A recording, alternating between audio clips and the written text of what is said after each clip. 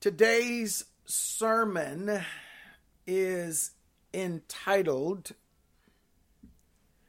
A King from Benjamin. A King from Benjamin. Say it again. A king from Benjamin. We'll be looking at 1 Samuel chapter 10. And I want to dedicate today's sermon to my friend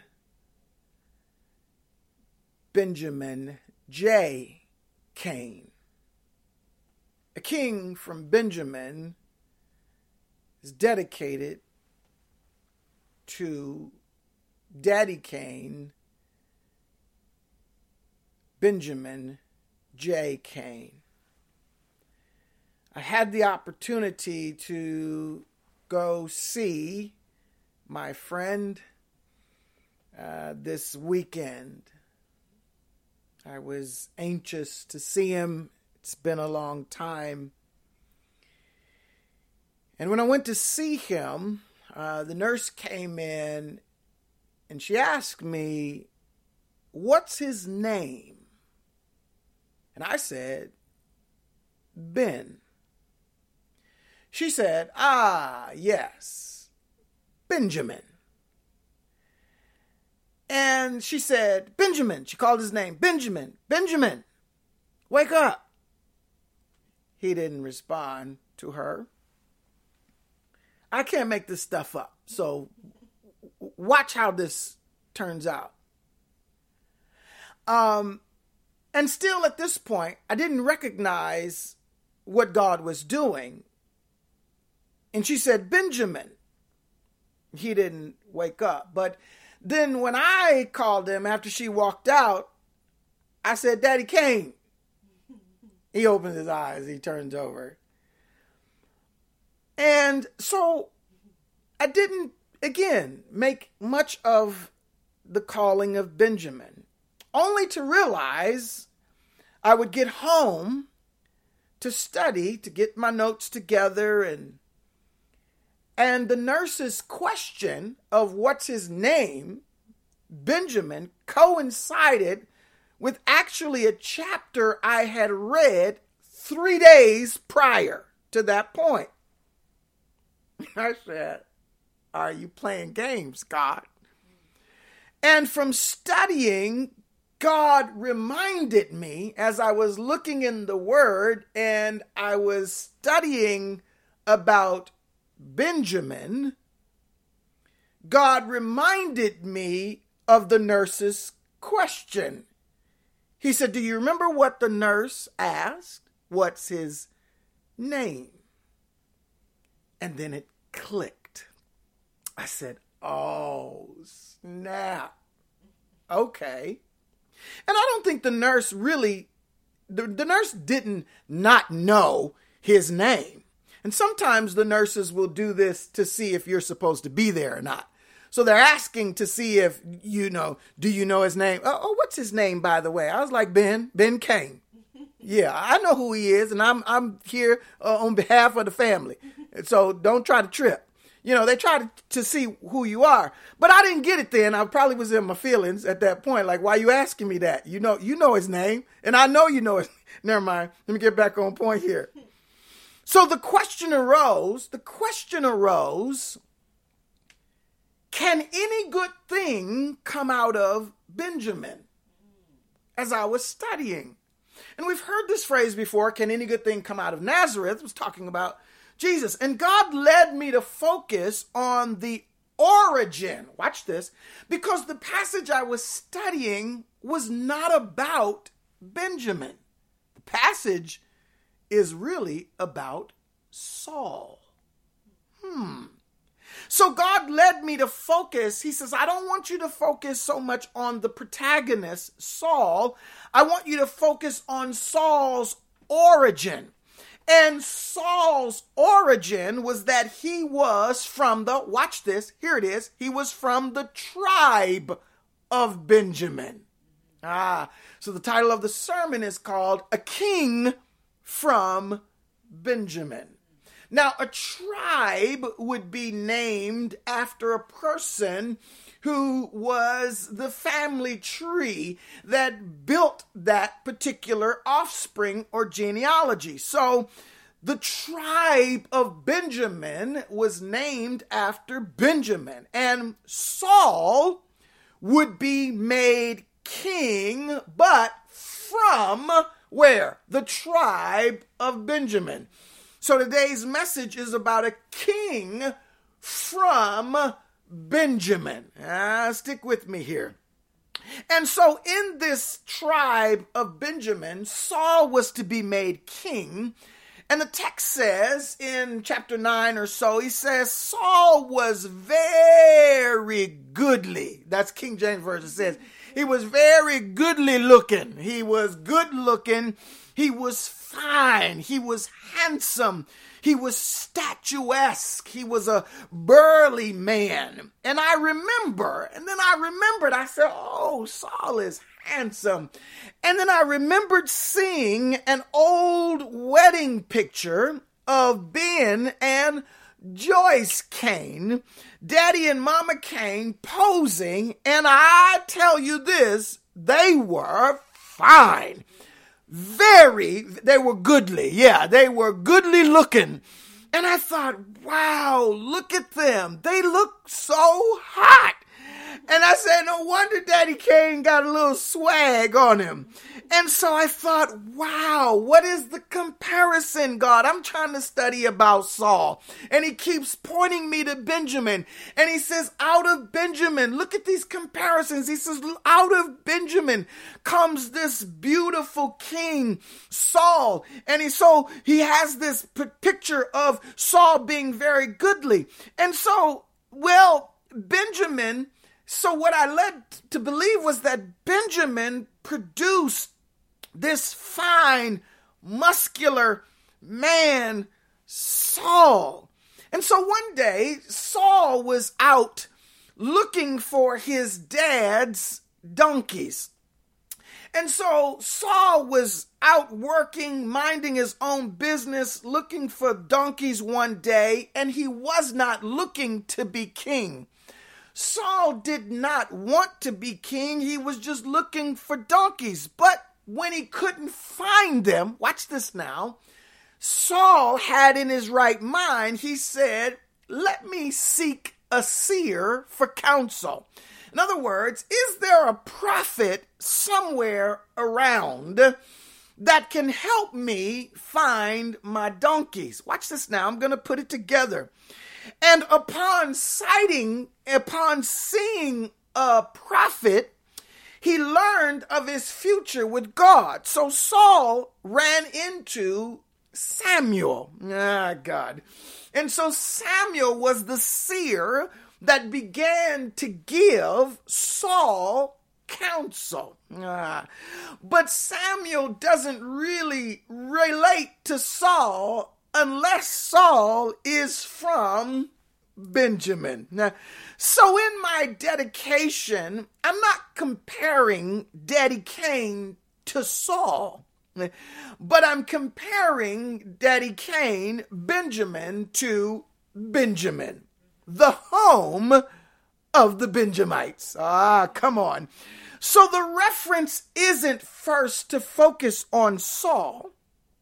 And as much as I studied and tried to pull things out of Saul, God said, I'm not interested in Saul, I'm interested in Benjamin. And I've heard this story preached several times, and everyone focuses on Saul. But Saul wouldn't be Saul without Benjamin. Do you get what I'm saying? Without the characteristics of the culture of the tribe. He came from a set of habits and notions and proclivities of a people. God, watch this. So God said, I see Saul, but Saul is a product of where he comes from. And so the tribe of Benjamin would become the tribe that produces a king. So like Abraham would be the father of many nations way back in Genesis, so Benjamin would produce its king. So from this place, from this tribe, from this unique region, we would see a crowned king. Stay with me for a minute.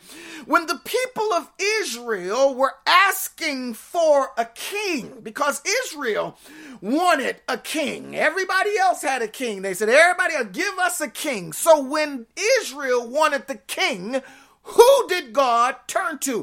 Where did God turn to? He turned to Benjamin, because Benjamin is the place where a king could arrive from. And watch this now. Ben was the youngest brother. When we talk about Benjamin in the Bible was the youngest brother of Joseph. Oh, watch this now. And I don't know how much this connects. We'll have to talk later, little Ben. But Benjamin was the youngest brother of Joseph. And so he was the second born of Rachel. So you remember the whole story about Jacob, who was married was given the first daughter of Laban, and Jacob didn't love her. He loved Rachel. He didn't love Leah. He loved Rachel. And he had to serve 20 years before he even got her. So he finally got Rachel. And remember, Rachel was barren. Oh, shoot. So Rachel wasn't even supposed to have kids, but Rachel ended up having Joseph and Benjamin. So Benjamin was the younger son. Now we know who Joseph is. Joseph was the one who got thrown in the pit by his brothers, sent to Egypt, sold to Egypt, and Joseph went on to be second in command of all the people in Egypt. And he ended up taking care of his family during a famine there. So Joseph came from this soil or this root place of Rachel, and his brother was Benjamin. Now watch this. He was called Benjamin. The name is Benjamin, and he was called the son of my right hand. Oh, watch this now. In other words, it signified lucky. In the Hebrew, it means there's just something lucky about you. So this is Benjamin. And guess what? Rachel died while having Benjamin. Oh, this gets notionist.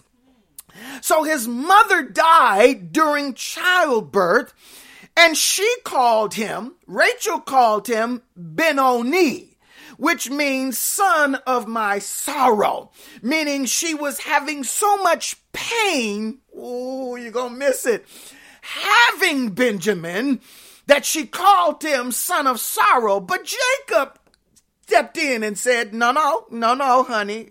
No, Rachel.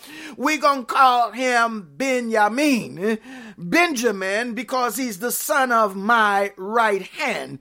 And so it was Benjamin who Jacob loved. It was Benjamin who Jacob loved because Joseph had been sold away. Joseph was the one with the coat of many colors. People got jealous. The brothers tried to kill him, sold him off to Egypt. So Joseph wasn't a part of his dad's life for many of his years. So Jacob fell in love with Benjamin because Benjamin was special. Are you getting? I'm giving you this history so you can get the picture of how a king comes out of Benjamin, that you don't just arrive at a status. There is something that starts in your life long before you become successful. And it usually has to. So it's important for you to make sure your roots are right. It's important to make sure that you're connected with God so that your family tree produce. I don't want to get ahead of myself. But Jacob loved Benjamin, and Benjamin became his favorite. And so Benjamin, though, also would be the smallest of the brothers, and he was the youngest of the brothers, but he would prove to be incredibly pertinent to God's plan. I'm just trying to get you to see that the place is really a no-name place, that Benjamin came and he wasn't even supposed to come. His mama was barren, that his original name was Ben-Oni, son of my sorrows. In other words, he's getting all this bad rap. He comes out, he's smaller than everybody else. He's not of great stature. He's the youngest of everybody, the baby in the family, I should know. The baby in the family doesn't get to make any decisions. The baby in the family doesn't get any creds. The baby in the family is the one all sit down over there. But the baby in the family, this baby in the family would become someone who has incredible relevance to God. And so the tribe of Benjamin was also known, watch this, Tia. The tribe was known for its ability to fight. And I know Benjamin Cain Jr. or Benjamin Cain Sr. served our country as a mighty warrior as well. And so the Bible mentions, watch this now, the Bible mentions specifically that it was noted in Scripture that the Benjamites fought well with their left hands. Watch this.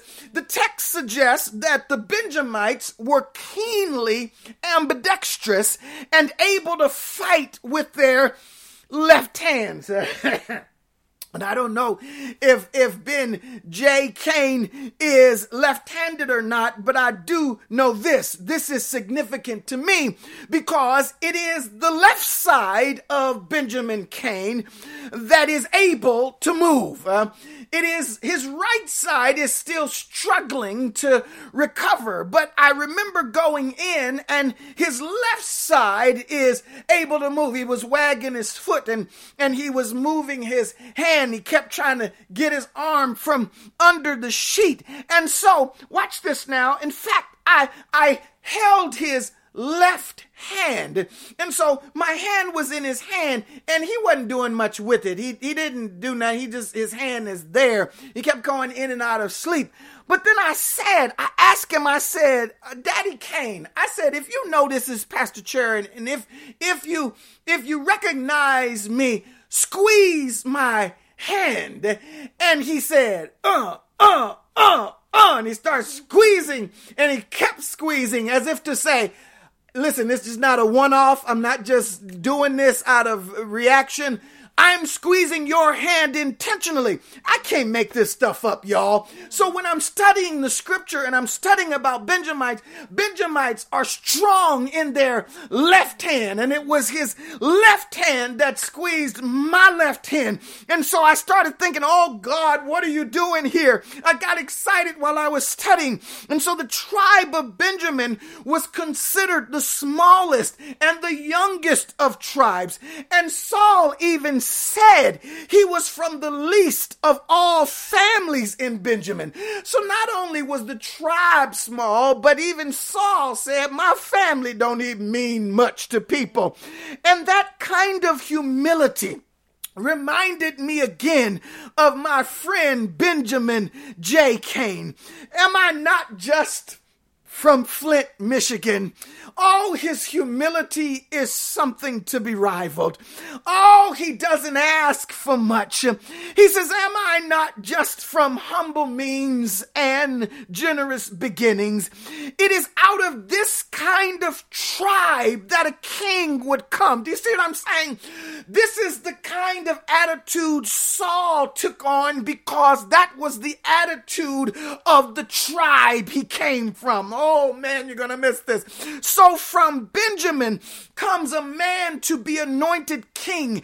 And in 1 Samuel chapter 10, we get the opportunity to peek in on Samuel's private anointing of the Benjamite Saul. So today I want to talk to those who see themselves as too low.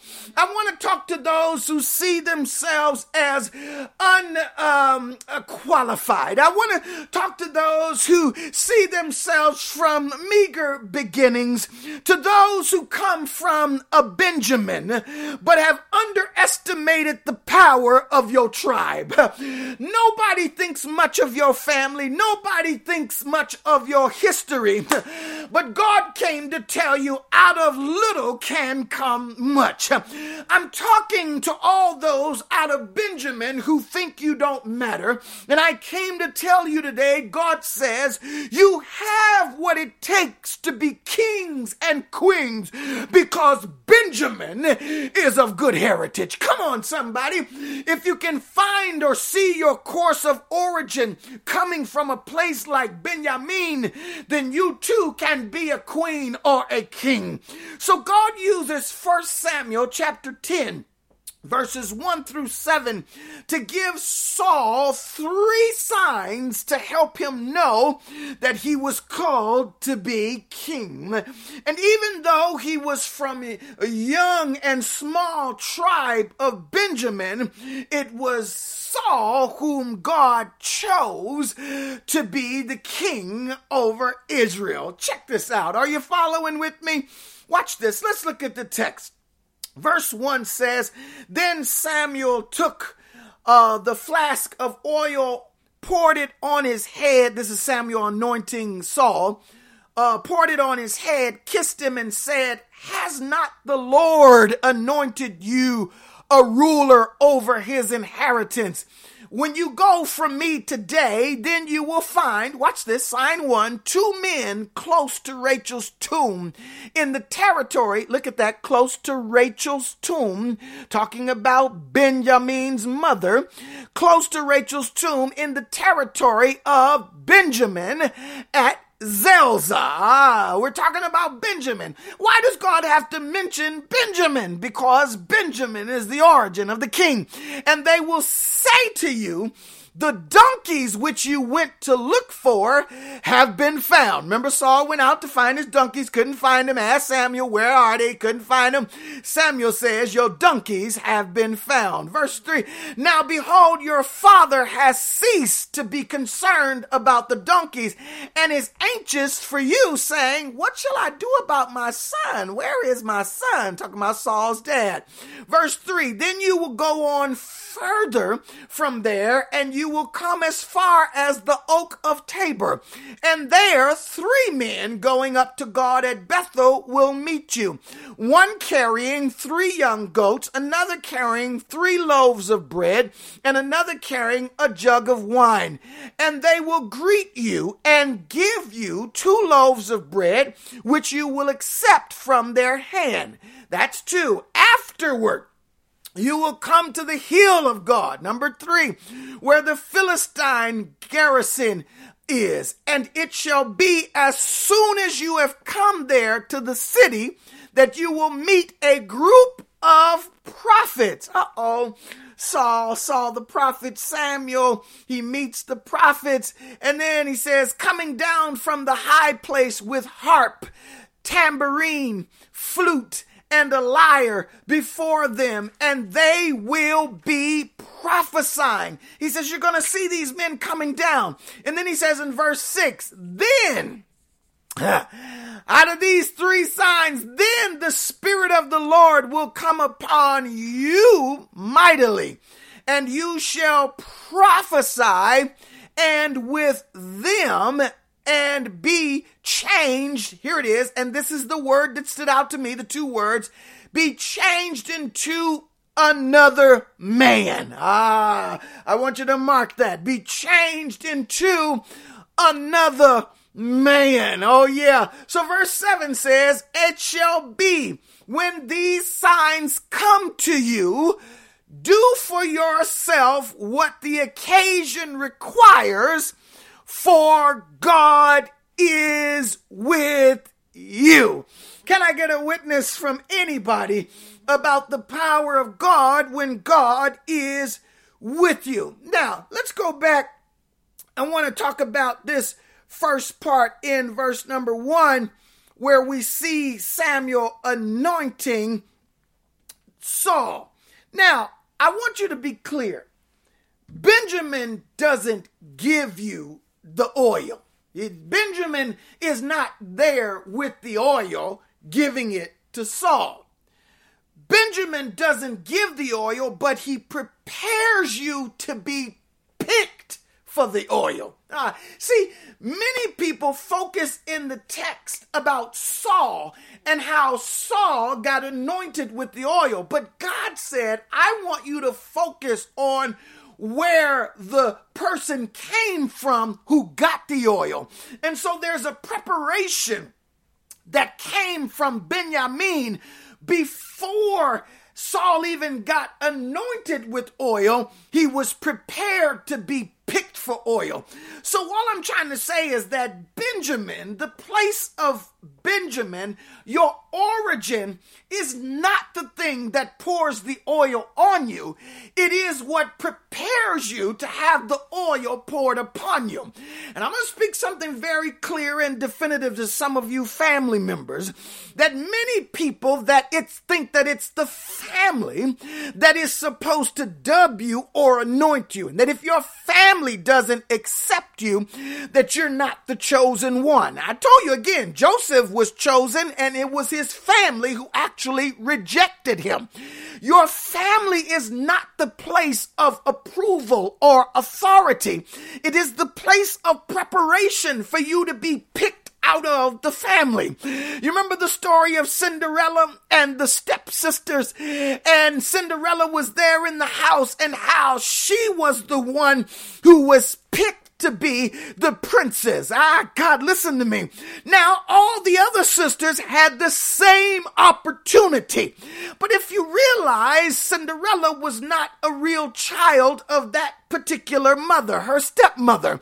I'm telling you, it's where you come from. And the reason the two other sisters weren't picked to be princes was because the origin of the stepmother was foul. And the reason that Cinderella got picked was because the origin of her parents was blessed. And I came to tell somebody that when your origin is correct, when your origin is palatable to the divinity of God, you are prepared in advance to be picked for something juicy. Is anybody getting what I'm saying? The focus and the emphasis is not on Saul, but it's on the place where he came from. The kind of people God picks are people who are humble, people who are kind, people who are caring, people who are hardworking, people who are fighters, etc. So God was saying, I'm going to choose somebody from Benjamin because the tribe of Benjamin possesses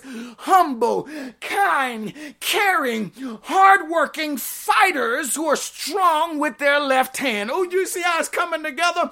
And so God didn't look to other tribes because other tribes may have been shady or janky. I'm asking you to respect your Benjamin. I dedicate this sermon today to a friend named Benjamin because he fits that clientele. He fits that genre for me. He fits that humility. He fits that kindness. He fits that hard-workingness. He fits that fight. He fits that left-hand strength.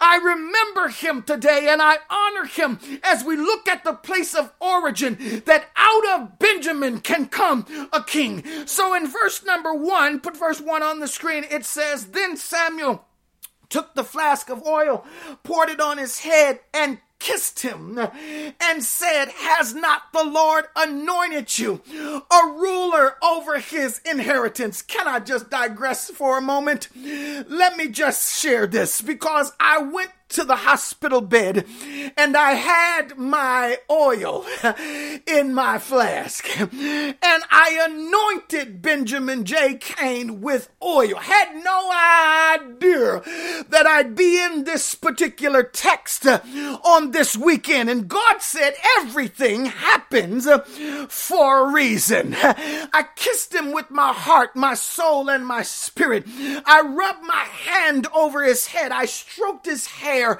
back and I talked to him. And when I sang to him, he was asleep earlier, but when I started singing, he turned up and he looked at me the whole time, eyes buck wide, and just listened to me. I said, yes, sir, we're having church. We had everything but communion. I did everything. I did an exhortation. I did prayer. I did songs, praise and worship, and I did a benediction. I anointed him. I did everything possible. And so this fits with the text. So Samuel took out his flask of oil because Benjamin raised a man who fit the type that God could use. God, listen to what I'm saying. It doesn't matter if the people chose Saul for the wrong reasons, because the people were asking for a king for the wrong reasons. God said it don't matter.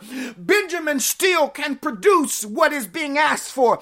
God will use you for his purpose even when people have wrong motives. Oh, that's good. God will use you even when people try to trick you or select you for improper reasons.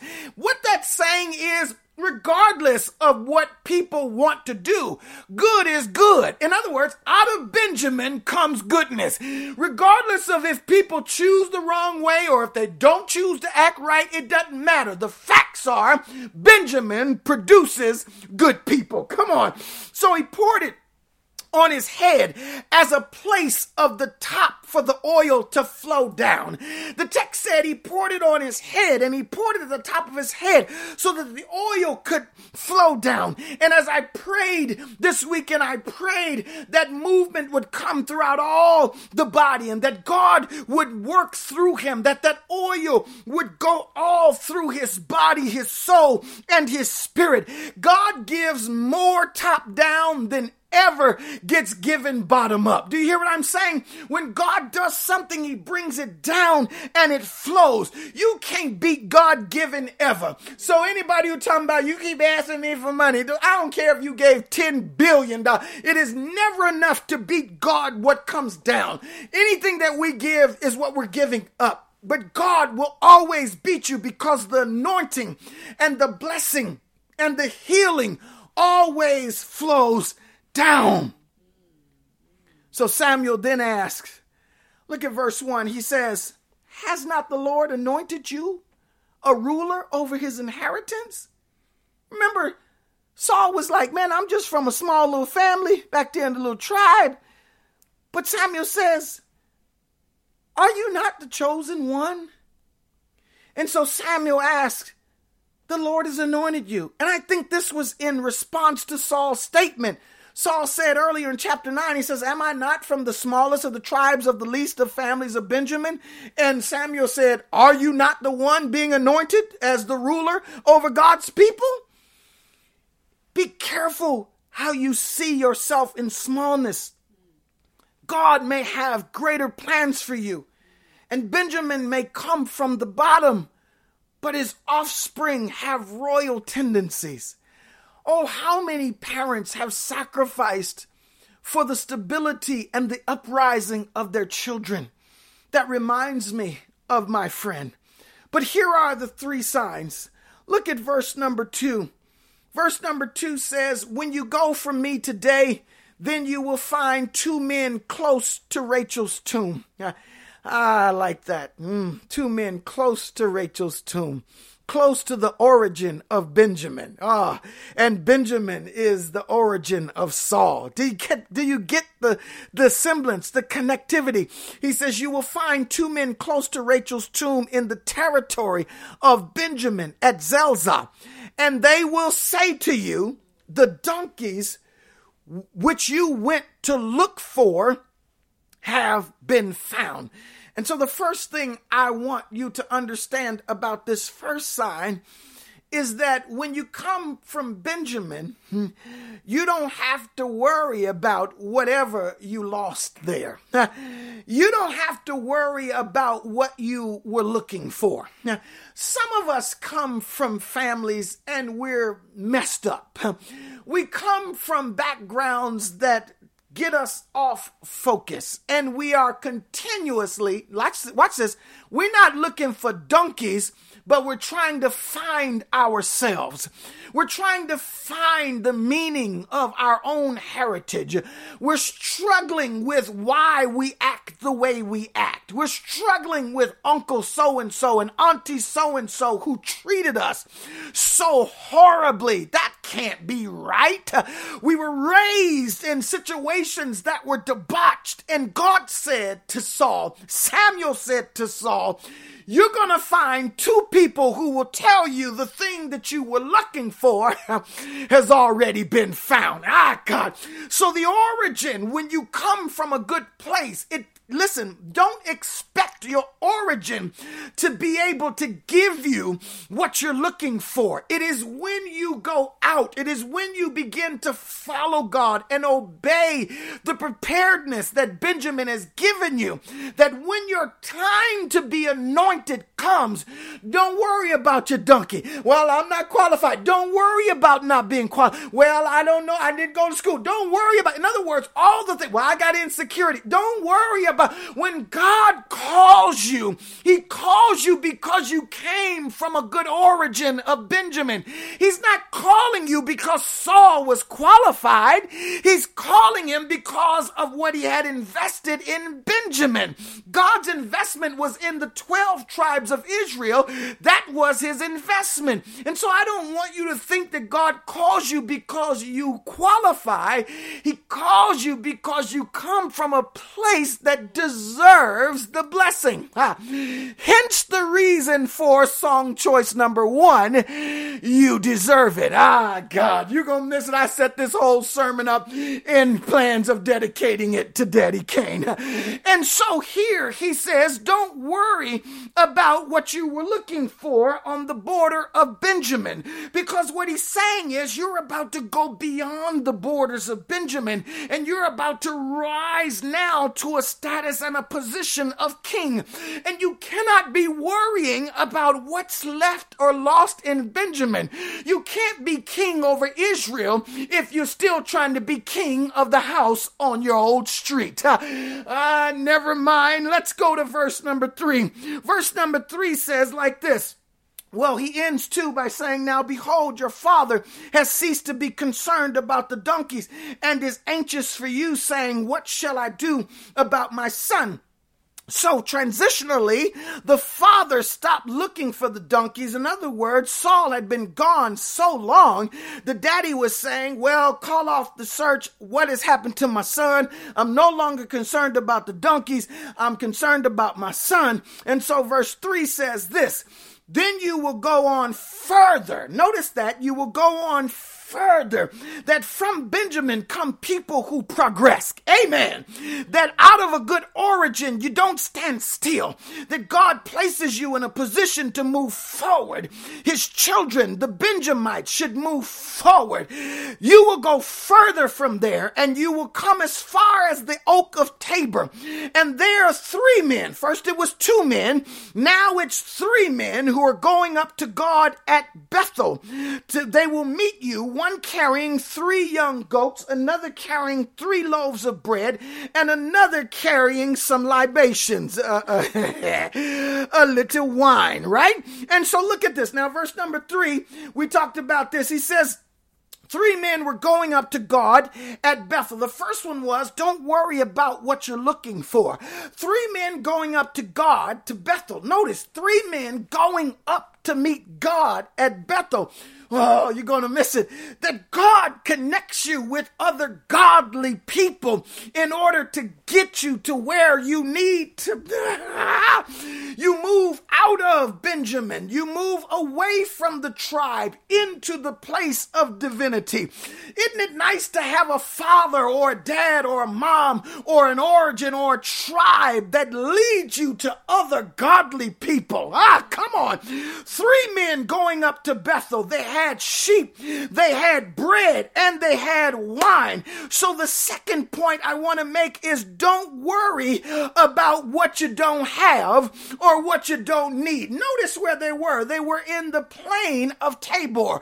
In other words, by the oak of Tabor. In other words, in the midst of a vast and large area where nothing should be growing, you will find others who are searching and coming my way who will have what you need. That's why point number 1 is don't worry about what you've been looking for, because that has been found. But instead, on your way, you're going to find new things from godly people to provide for where you are now. The donkeys were for Benjamin, but now you're no longer in Benjamin. You're moving out into a new territory, and you must leave your father. Your father has given up the search for the donkey. He's concerned about you. That's what families do. Families worry about you, but you must worry about where you came from, in the sense that you must worry about where God is taking you.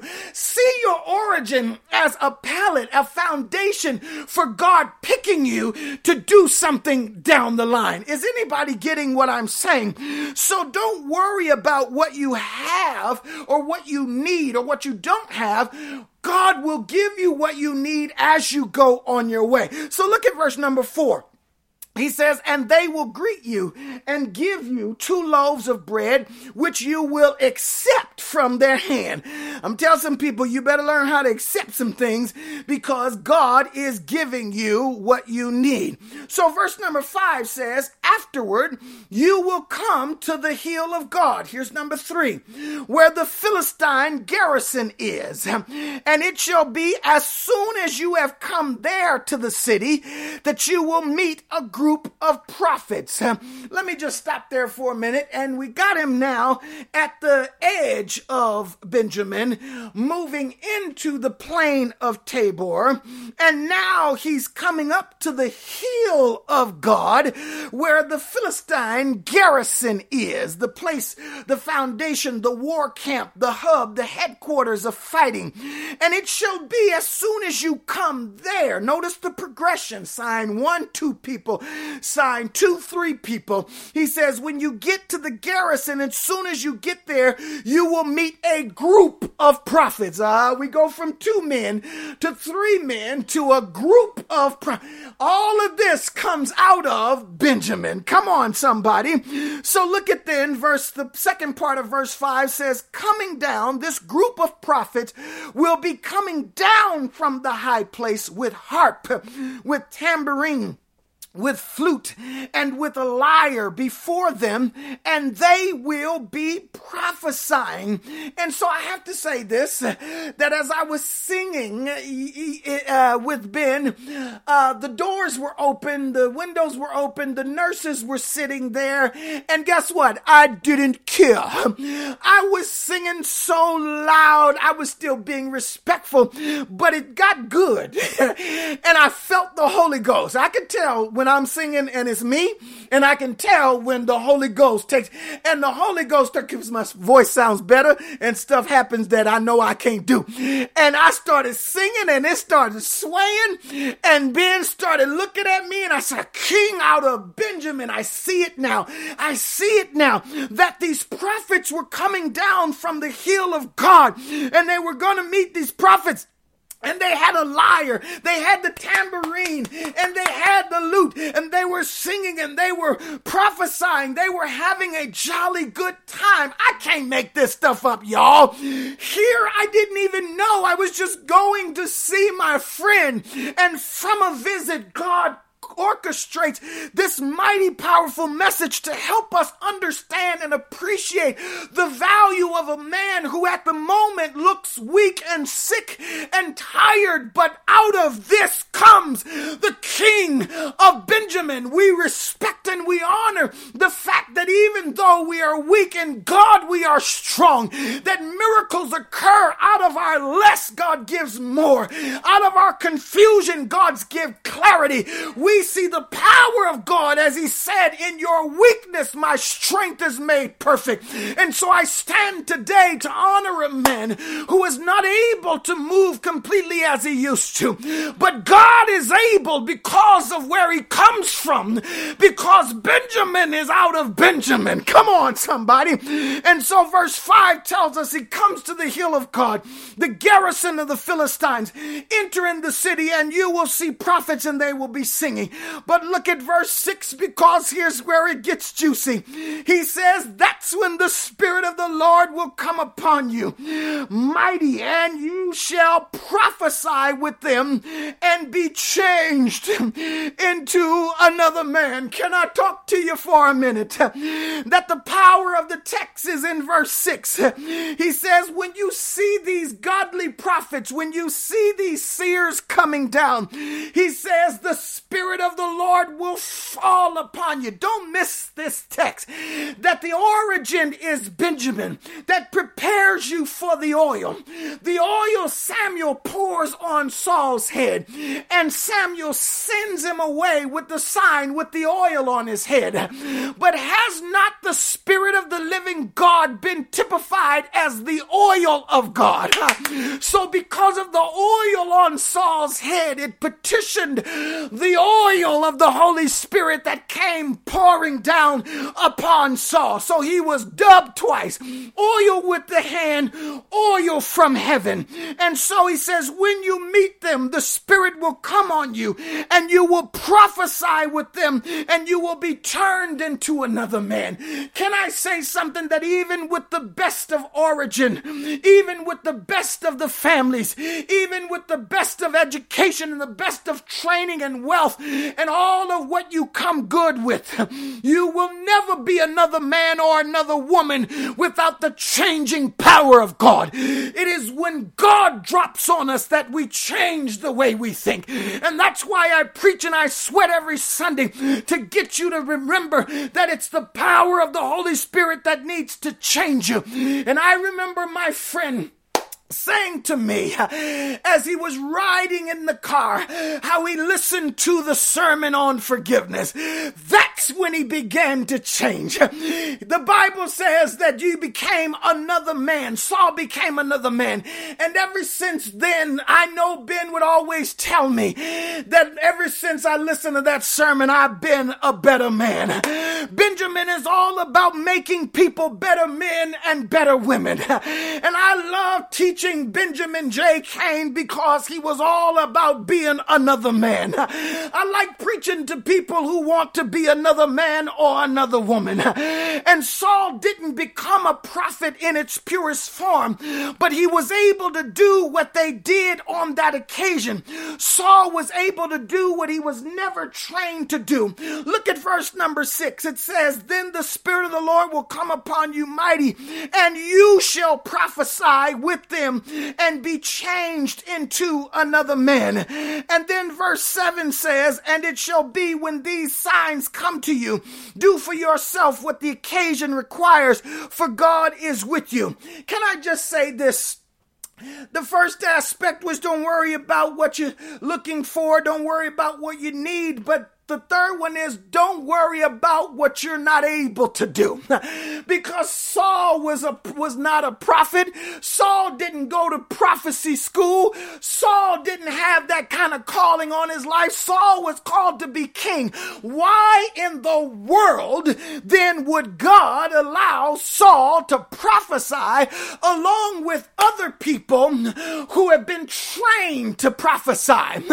God was showing Saul, oh God, that out of Benjamin can come people who are not qualified to do what others have been qualified to do. But when you're anointed and when the Spirit falls on you, you can talk like they talk, you can work like they work, you can act act like they act. And so for all of you who think, I can't do it, I can't do it, I can't do it, God says today, out of Benjamin, when you come from a place of origin that is good and kindly, you too can do the impossible. Oh, remember the sermon? I'm possible. God says to you, don't worry about what you're not able to do. And so when I think of Benjamin Cain, I think about, don't worry, Ben, about what you're not able to do. It's not up to the doctors. It's not up to the medication, but it's up to the Spirit of the living God. If he so chooses, if he wants to, like the 3 Hebrew boys, he said, if God delivers us or not, we know that he's able to. So I can lay in the bed and smile. If he lifts me up, then so be it. If he doesn't, it doesn't matter. He still can do it. But I'm able to do what is, doctor, you may never walk again. Doctor may say you'll never talk. Doctor may say this, you won't ever do. Don't tell me what, you can tell me all day what the doctor says, but God says, when the Spirit of the Lord falls upon me, I can do things that others can't do. Peter walked on water. 3 Hebrews didn't burn up in the fire. Daniel didn't get eaten by the lion. Moses parted the Red Sea. Joshua duplicated the miracle and spread the water. I'm telling you, there's enough of God to do miracles in your life if you respect where you came from. The story is not about Saul, and the story is not about you, but the story is about where you come from.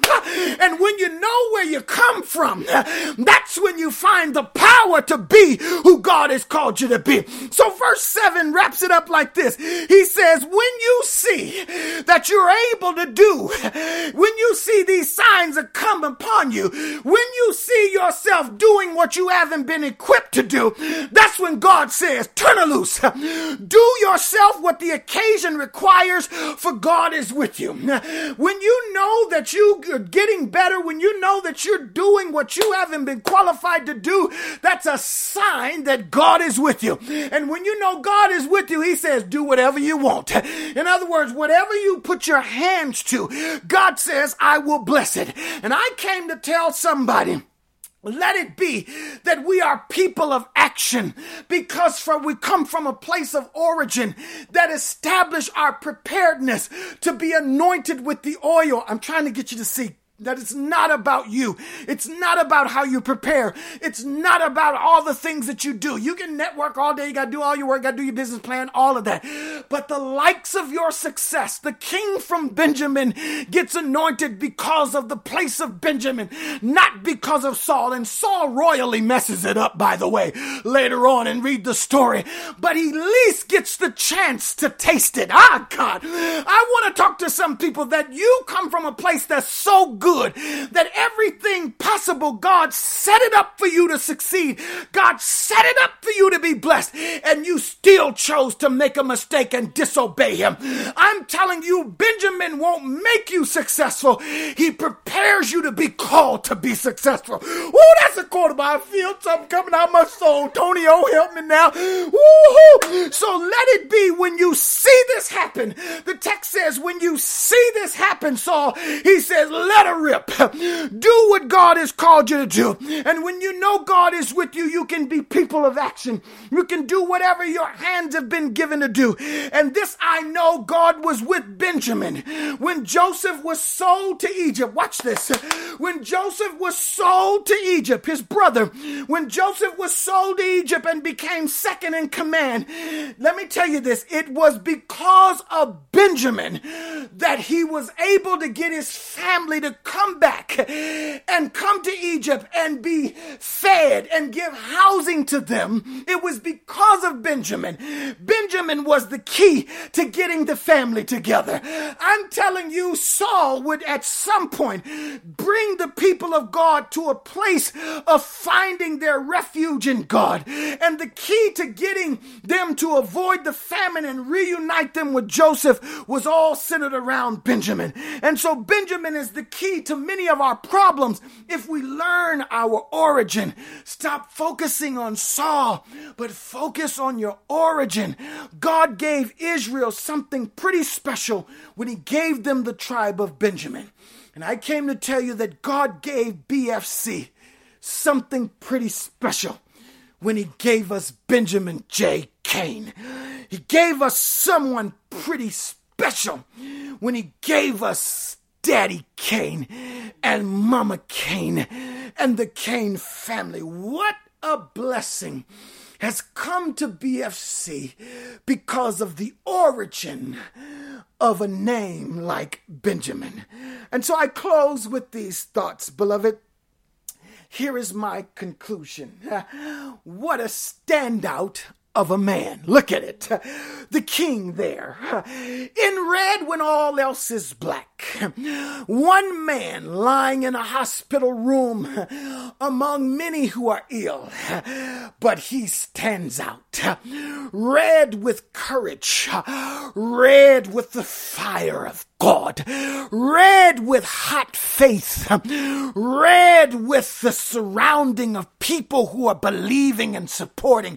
Red with the anointing of his church family, Breath for Change. Red like a king who's ready to call checkmate. Checkmate over this stroke. Checkmate over these issues in my body. I stand with the King of Kings and Lord of Lords. I come from a royal family. The royal diadem rests on my Lord, and his name is Yeshua HaMashiach. So Saul only failed because the pressures of leadership got the best of him. Saul had everything necessary to succeed, but because of the pressures of leadership, Saul bit the bait of the enemy, making him think that it was about him. And Saul began to defy the call on his life and make his rule about him instead of about God. And so Saul's story today should encourage us. It should not scare us. Even though Saul failed, the point of the story is not about Saul's failure. The story is about the fact that Benjamin set him up to succeed.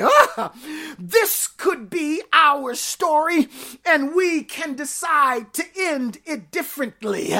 We can be Sauls of our own nature, coming from the place of Benjamin. Now, my friend Benjamin is not God, but he's certainly holds some godly attributes. But our origins are not from Benjamin in the local right from a geographical perspective, but our origin is from God himself. And so God says, when you got born again, I have prepared you for success. I have already made sure that your origin possessed all the character that you need, all the integrity that you need, all the wisdom that you need, all the righteousness that you need. I made sure that when you joined my family, you were set up for success and greatness, to do what I have called and asked you to do. So don't let Saul's story make you scared. Let it encourage you that you can too be king and queen. We can choose to obey God and let him be Lord over our lives. And one thing we do know about Saul, he learned to call on the man of God for counsel when he felt he had lost his way. And for some of you who are like Saul, God gave you every opportunity, but you messed it up. I'm telling you, go back to the seer. Go find the prophet. Go find the man of God. Come to BFC, hear this preaching. Let the Spirit talk to you, and you too can make some changes. Because in 1 Samuel 28, Saul holds a seance. Yes, he holds a seance. He goes to see a woman of the crystal ball, and he calls her up because God God was no longer responding to him. Saul had been set up to succeed, but because of his disobedience, God was no longer responding to him. But even Saul knew that I still can't get out of this by myself. I at least got to try somebody spiritual. And so he goes to the crystal ball woman and says, call up Samuel. He tried to lie and act like he wasn't the king. And while she was calling up Samuel, she said, you are the king. You're Saul. He said, please don't tell nobody. Don't tell nobody. Yeah, I'm the king, but I need some help because God ain't talking to me. Samuel comes up as a spirit or a ghost. And through this seance, Samuel speaks to Saul and says, Saul, why are you calling me from my rest? Why are you talking to me? And Saul said to Samuel, he said, because God ain't talking to me and I'm lost and I don't know my way. Hallelujah. Hallelujah. Hallelujah. I feel him. I feel him. Hallelujah. I feel him. I feel him. God, if you've ever been lost and can't find your way, oh, I've been there. I've been there. You fall on your knees and you're crying out. You're saying, God, I need help by any means necessary. And he called out to Samuel. Samuel said, why are you calling me? He said, God ain't talking to me.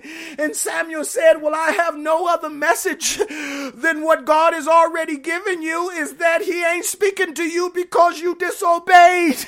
He said, you didn't follow what you were supposed to do. And I'm saying to some of you, don't miss your boat. Don't miss your window of opportunity. Don't miss your chance to be great. Don't miss your chance to make a difference in the world, to make a difference, to become another man or another woman. Saul, watch this. This is a quotable. You might not be able to get it, Shauna, but it's a quotable. I'll say it twice. Saul was changed enough to do the job, but not enough to get the job done. Yay. Saul was changed enough to do the job, but not enough to get the job done. And there are a whole lot of Christians who are doing the job in the church, active busybodies, but they haven't changed enough to finish the job. Saul could start it, but he couldn't bring him in. And God makes it clear that I'm the God of Israel because I brought you out and I brought you in. Your life is not a testimony of goodness until God is able to bring you in. And I came to declare today that God is not finished with my friend, that God will not lay you down without lifting you up. One way or the other, God is not going to leave you in limbo and in disarray. God is the God of being able to do the job and finish the job. Don't you worry, friend. Benjamin Cain, God is on the job. And God never falls short of whatever he starts, because even scripture says whatever God has begun in you, he will complete it until the day of Jesus Christ. So each one of us has our own Benjamin tribe from which we come, and God has given us rich heritage, but we question its value and its significance. We question what God has done for us. We question who God has called us to be, and we piddle around every day as if we have no value, as if we don't come from a royal tribe. I came to tell you to produce something that's good enough to be called you. Produce something that's good enough to be called you. And when I think of Benjamin J. Cain, I think of a man who produced something that's good enough to be called him. Benjamin. I am a Benjamite. Little Ben is a Benjamite. Stacy is a Benjamite. Charles is a Benjamite. I'm a Benjamite, because from his good value comes someone like him. Is your son or daughter a Cherryite? Is your son a Shanaite? Is your daughter a Ririite? Let what you do, this is a quotable, let what you do and who you are be a reflection of where you come from. Ah, God. Let what you do and who you are be a reflection of where you come from. So I'm a better man today for knowing Benjamin J. Kane. He makes me a better man. But I only know that's true because he is being made a better man by God as well. And together we are growing in the tribe of change. In the pursuit of health, we discover our richness of love. And so even in his state of being ill, he is yet growing. For the scripture says, though my outward man perishes, my inward man is being renewed day by day. God anoints our heads with oil till our cups are running over. He leads us beside still waters and makes us lie down in green pastures. He restores our souls. Yes, he leads us in the path of righteousness for his name's sake. And even if we get close to the valley of the shadow of death, we will fear no evil, for his rod and his staff will comfort us. And surely his goodness and mercy will follow us all the days of our lives. When I stood by Ben's bedside, I had my rod and I had my staff. I took my word of God. I had my oil of anointing. And surely when I left, goodness and mercy remained. A king from Benjamin has been dedicated to the one who cries more than me, my friend, Daddy Benjamin J. Kane. Get well, my friend. We are holding you in high honor today and in fervent prayers. I'm PC, and that's all I've got.